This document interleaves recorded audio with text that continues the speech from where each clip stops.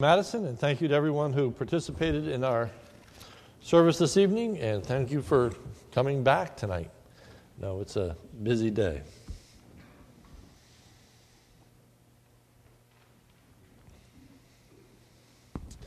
As I announced this morning, tonight is going to bring to a conclusion the study on what does righteousness look like.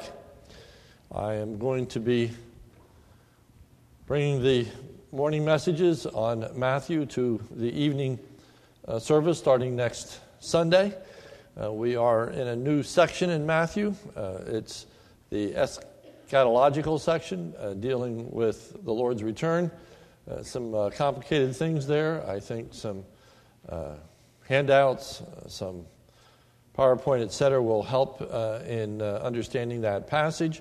And in the morning, we are going to move into a series on the one another passages in the New Testament. So that's what's going to be happening in the preaching schedule in the next couple of months.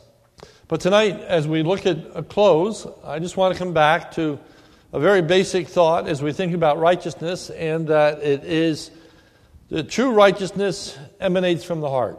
And so anytime we are going to talk about moral reform, it has to be internal as opposed to external.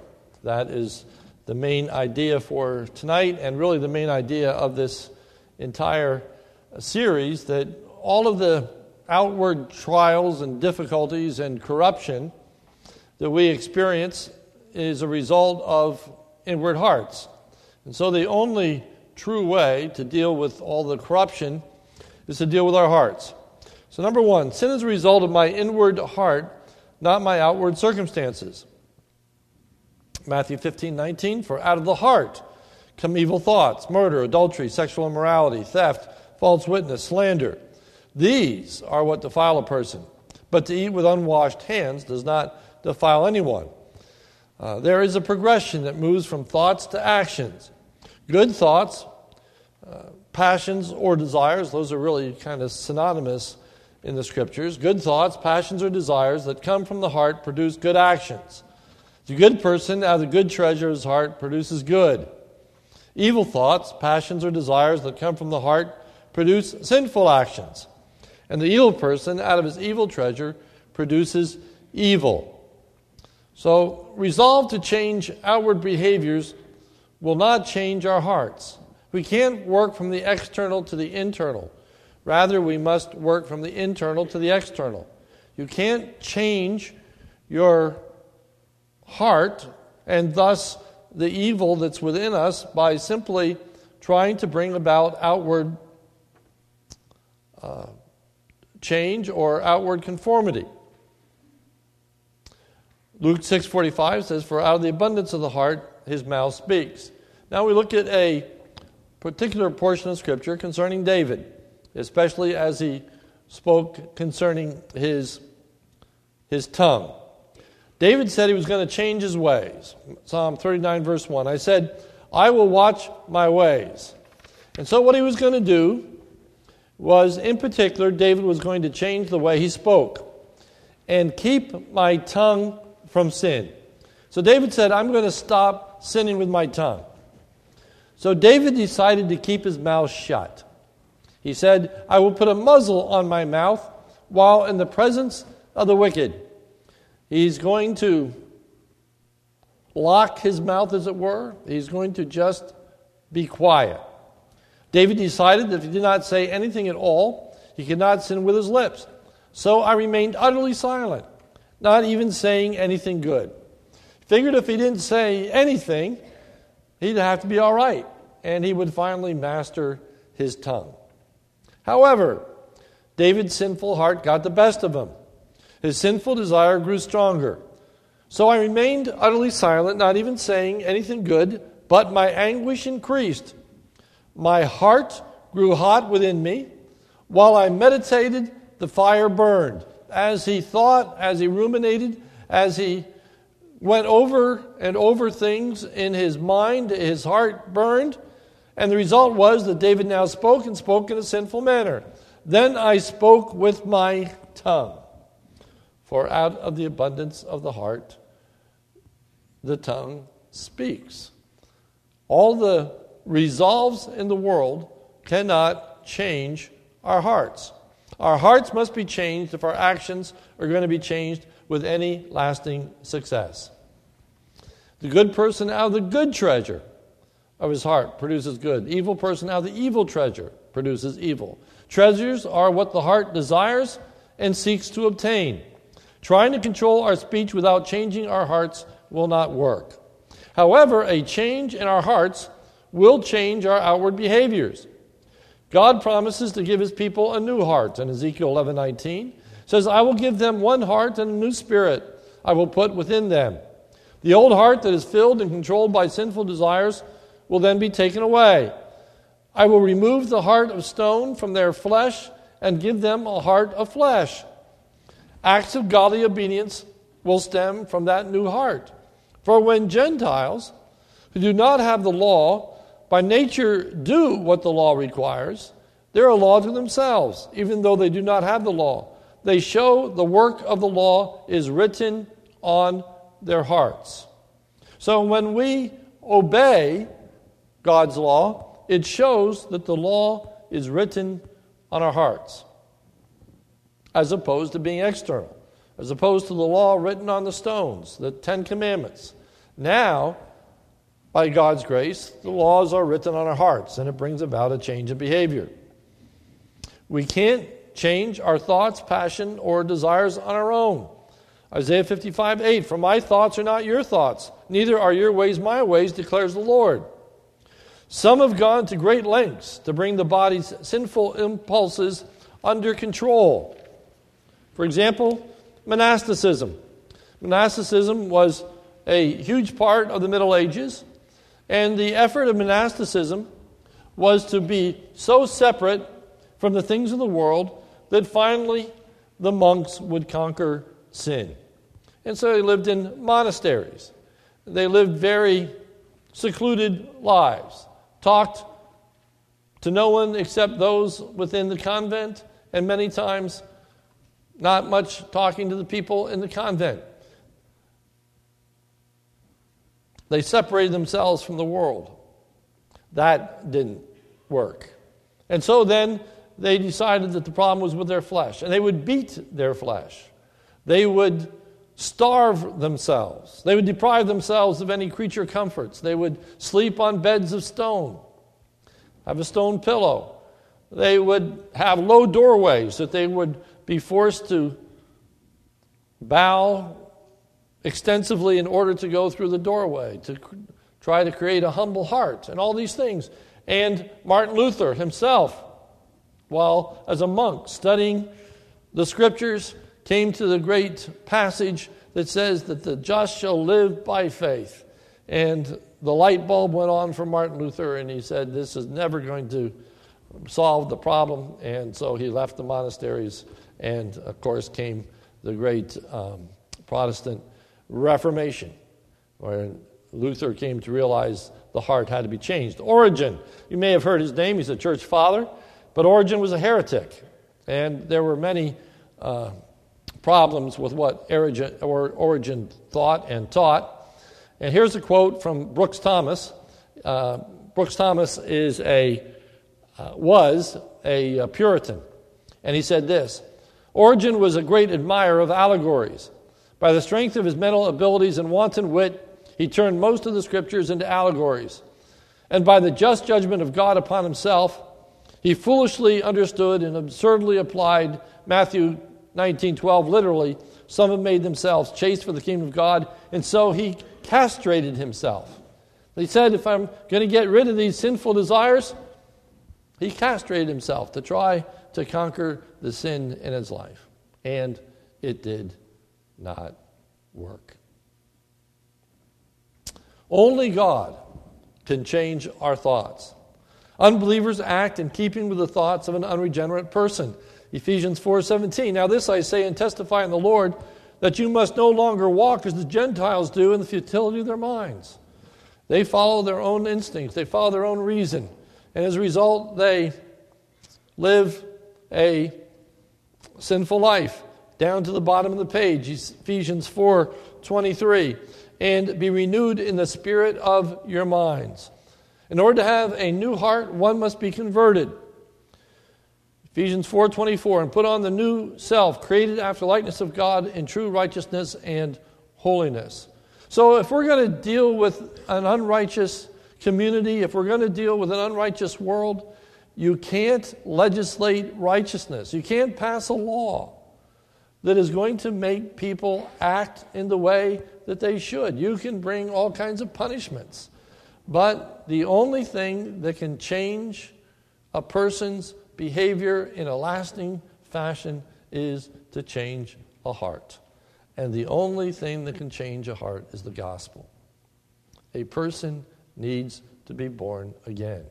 A person needs to have a transformation, an indwelling of the Holy Spirit, and lives will be changed.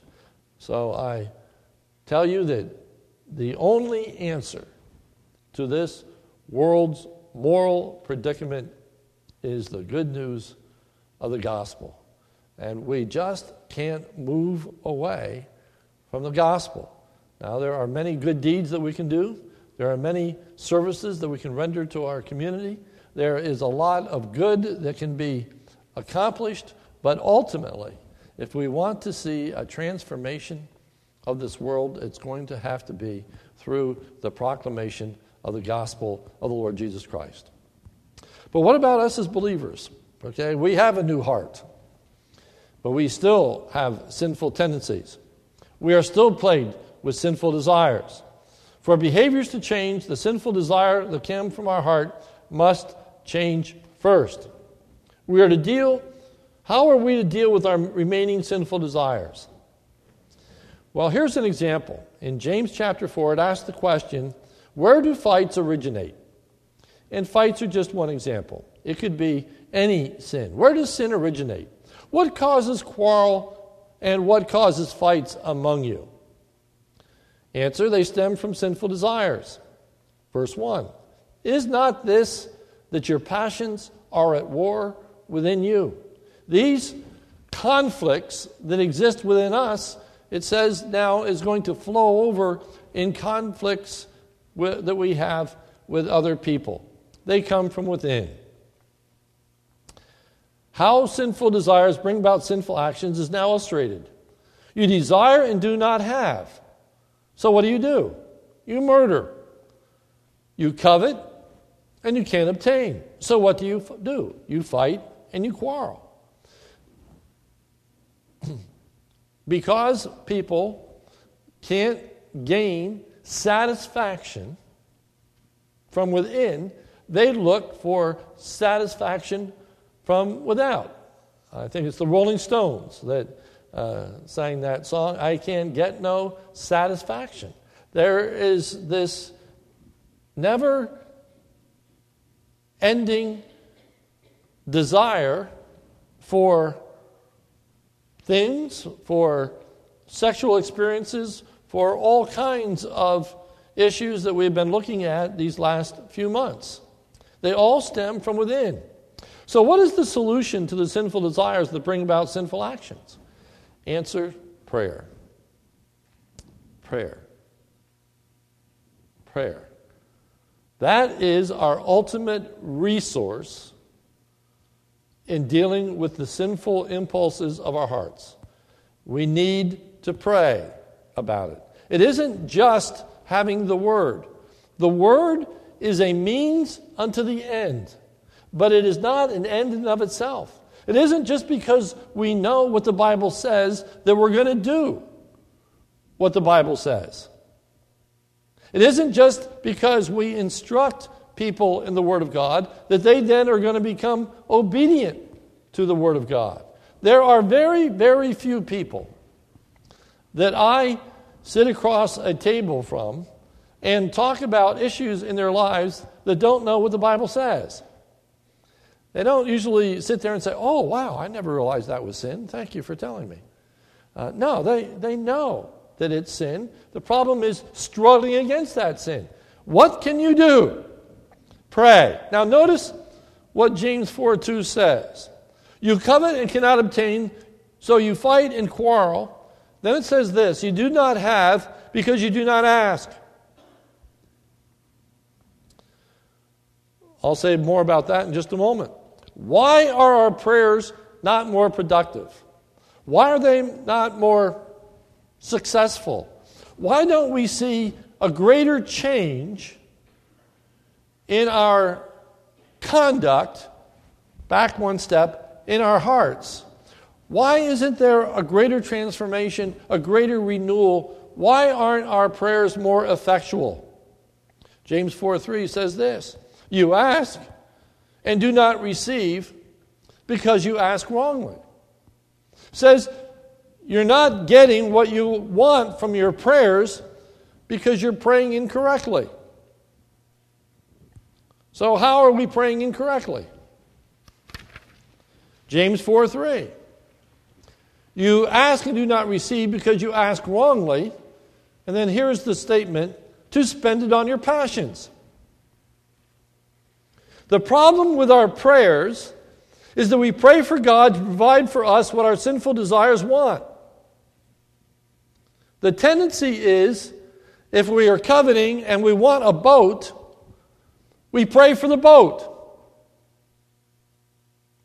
We pray that God would fulfill our desires, rather than praying that God would change the desires. Rather than praying, God, help me with covetousness, instead we pray that He'd give us the boat.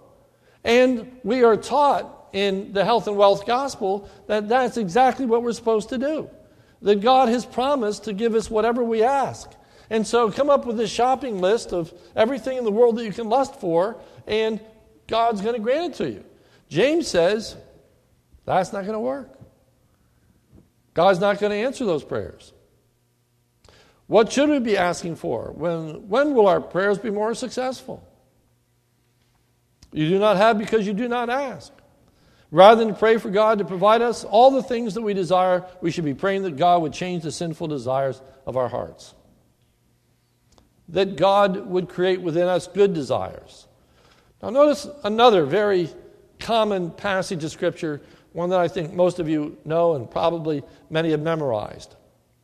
We need to be taking our delight not in the things that our sinful hearts delight in, but we need to be taking our delight in God. Delight yourself in the Lord. When we delight in Him, the desires will be good desires, and God will be pleased to fulfill them. And He will give you the desires of your heart. We need to be praying that God would give us hearts that desire Him. His name is to be praised, His will to be done, His person to be trusted.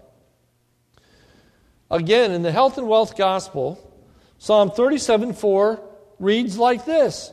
Delight yourself in the Lord, and whatever you want, God's going to give it to you. But if you notice, the desires in the second half of the verse come from delighting in the Lord. In the New Testament, it reads like this. Blessed are those who hunger and thirst after righteousness, for they shall be filled.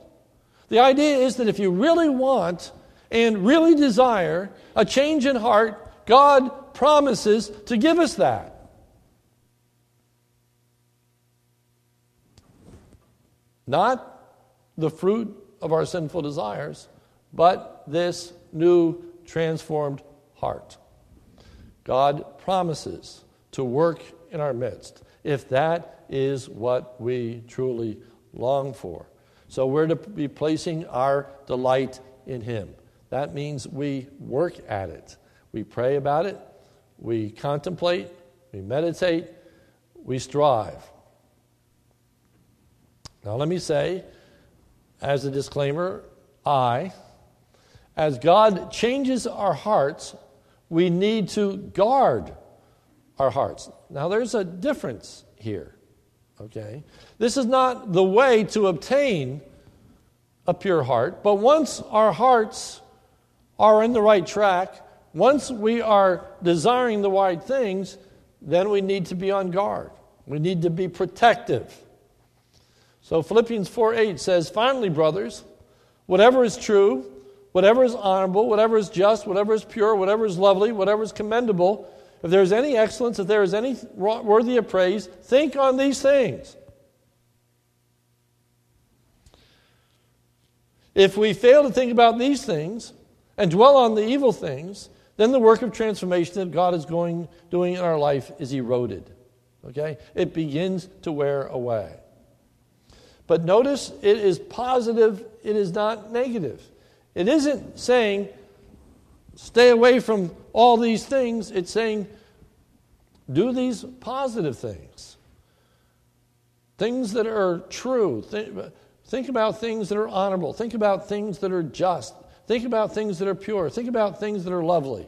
Obviously, if we allow our thoughts to be moving into the world of evil, then we're not thinking about the good things.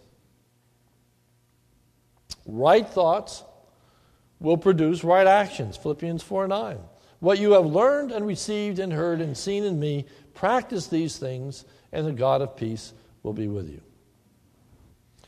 So we pray.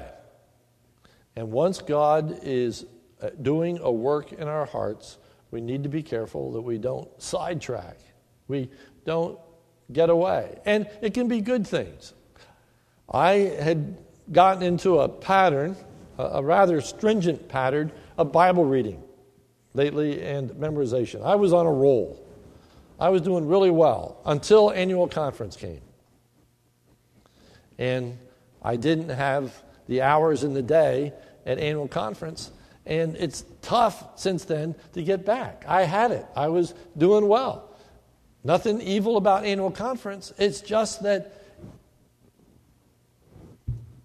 it's a struggle. It's a struggle. And so these things we have to pray about. We have to work at. Conclusion. The cause of unrighteousness stems from within, not from without.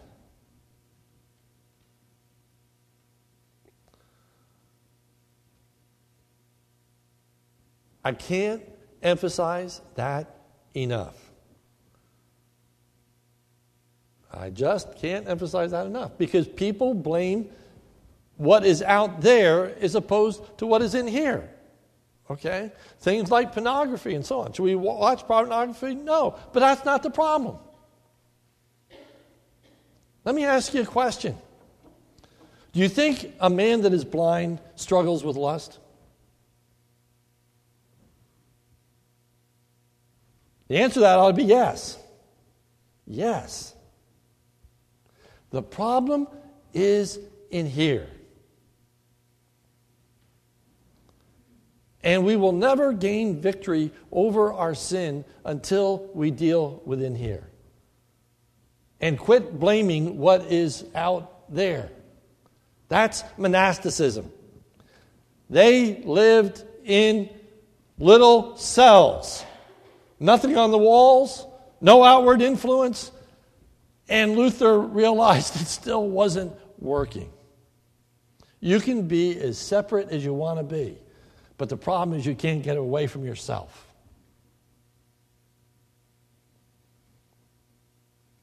And we are sinners. So we need God's deliverance. And that can only come through prayer. If we're going to be righteous as individuals, we need a righteous heart. If society is going to change in general, a greater number of people are going to need a righteous heart. It will not come through a change of laws or outward change. Not changing housing situations. Not ending unemployment. If you listen to the politicians, what is going to end crime? Just get everybody employed. And then people are going to stop using drugs. People are going to stop stealing. If you just get everybody employed. Or, the ghetto situation back in the 60s and 70s. What is going to cause people to stop the burnings and all the things out? Well, provide people with housing that they can be proud of. And then they're going to take care of these houses. And it's going to bring a change to society. Number 3, there is good reason to end unemployment. There's good reason to be concerned about housing. There is good reason. And all I'm saying to you is not that we shouldn't be concerned about housing and we shouldn't be concerned about employing people. What I'm saying to you tonight is, but that won't end sin.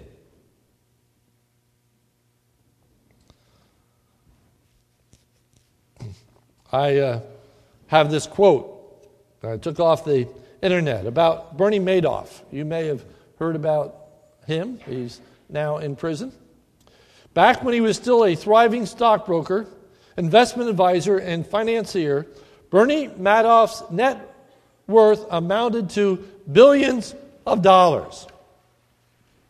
Billions of dollars. I saw estimates of as high as $15 billion. He is now $17 billion in debt. He was charged with securities fraud and pleaded guilty for 11 federal felonies. Let me ask you a question. Why does a man who has $15 billion steal? Why does he defraud people? Why isn't he satisfied with $15 billion? You think he might say, it's not worth it. Why do I need $15 billion and $1? Ecclesiastes 5:10 says this: he who loves money will not be satisfied with money, and he who loves wealth with his income. This also is vanity. Why are baseball players not satisfied with $75 million contracts? Why is it that people constantly want more? The problem is in here. We can't give people enough money that they don't want money anymore. You know, you get these solicitations on the phone. They kind of drive me nuts. And so I got a phone call one night, and they're there, and they said, well, we have good news for you. You can have X amount of dollars, and couldn't you use more money? And I said, oh, no, more money? I already have more money, and I wouldn't know what to do with. Please don't give me more money. And just my way of having fun. But $15 billion. It's not about externals. Somewhere along the line, we've got to learn that external things will not satisfy us.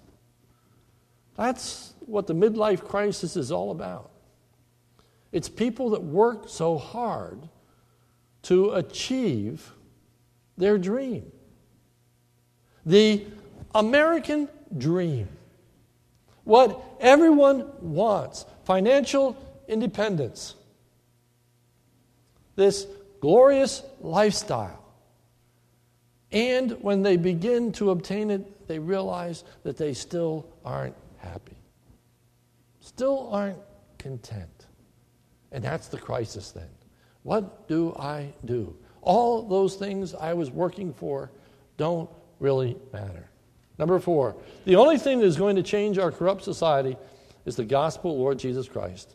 And the only thing that's going to change our hearts is a constant longing for God to be delivered from our own sinfulness. You cannot have a righteous heart without being converted, without being saved. And once we are born again, we are not to be occupied with nor be praying for the fulfillment of the sinful desires that plague us. Once converted, we need to be continually praying that God would give us hearts that desire the good things that come from Him. Blessed are those who hunger and thirst after righteousness, for they shall be satisfied. We need to pray that God would change our hearts. We need to rely upon God, not the insights of behavioral psychology. It's huge in our culture. Behavioral psychologists teach us that they wouldn't use sin. They would say our problems, our heartaches, our miseries are a result of learned behaviors. They are a product of our environment. It's the way we were brought up. It's the society that we live in. Again, it's out there. And so we need to change our behaviors. Okay?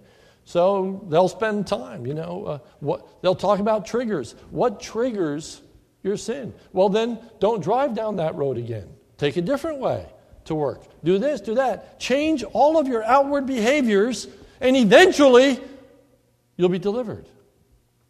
There's nothing new under the sun about that. That's no great insight that has come to us in the last 30 years. It's been practiced down through the ages. Change your environment and you will change. But that is proven to be bankrupt all the way down through the ages. The only thing that is going to change our behaviors is our hearts. So that we do not long, and we do not desire, and we do not want to behave in a sinful manner. But rather, we abhor it. We hate it. And that's only going to come from a work of God. So it begins by acknowledging before God, I really don't hate sin. There are things that I long for. There are things that I desire. I know they're wrong. God, help me. Help me to see. Help me to understand. Help me to realize how my sin is affecting myself, how it's affecting others, and ultimately, oh God, how you are displeased with it, how it dishonors you. Change my heart. It comes down to prayer. Reading the Scriptures, meditation, and memorization are good if they motivate us to run to God. But if they don't motivate us to run to God, it only makes us into Pharisees. People who know what the Word says, who like to pretend outwardly that they are what the Word tells us to be, but inwardly their hearts are far from God. May God deliver us not simply from our sinful deeds, but may God deliver us from our sinful hearts. Let's pray. Oh God, help us. Help us to want hearts that are pure. Oh Lord, give us a desire for yourself. Strive with us. Deliver us. Help us. Hear us when we call. Not grant us everything that our sinful hearts desire, but, oh Lord, in those recesses of that heart that is being transformed by you, may those desires for holiness, for justice, for righteousness, oh Lord, may they cry out unto you, and, oh God, feed that flame. Give us strength. Give us purity of heart and mind. And, oh God, as we walk with you, may you transform our outward being. For it's in Jesus' name we pray. Amen. Thank you.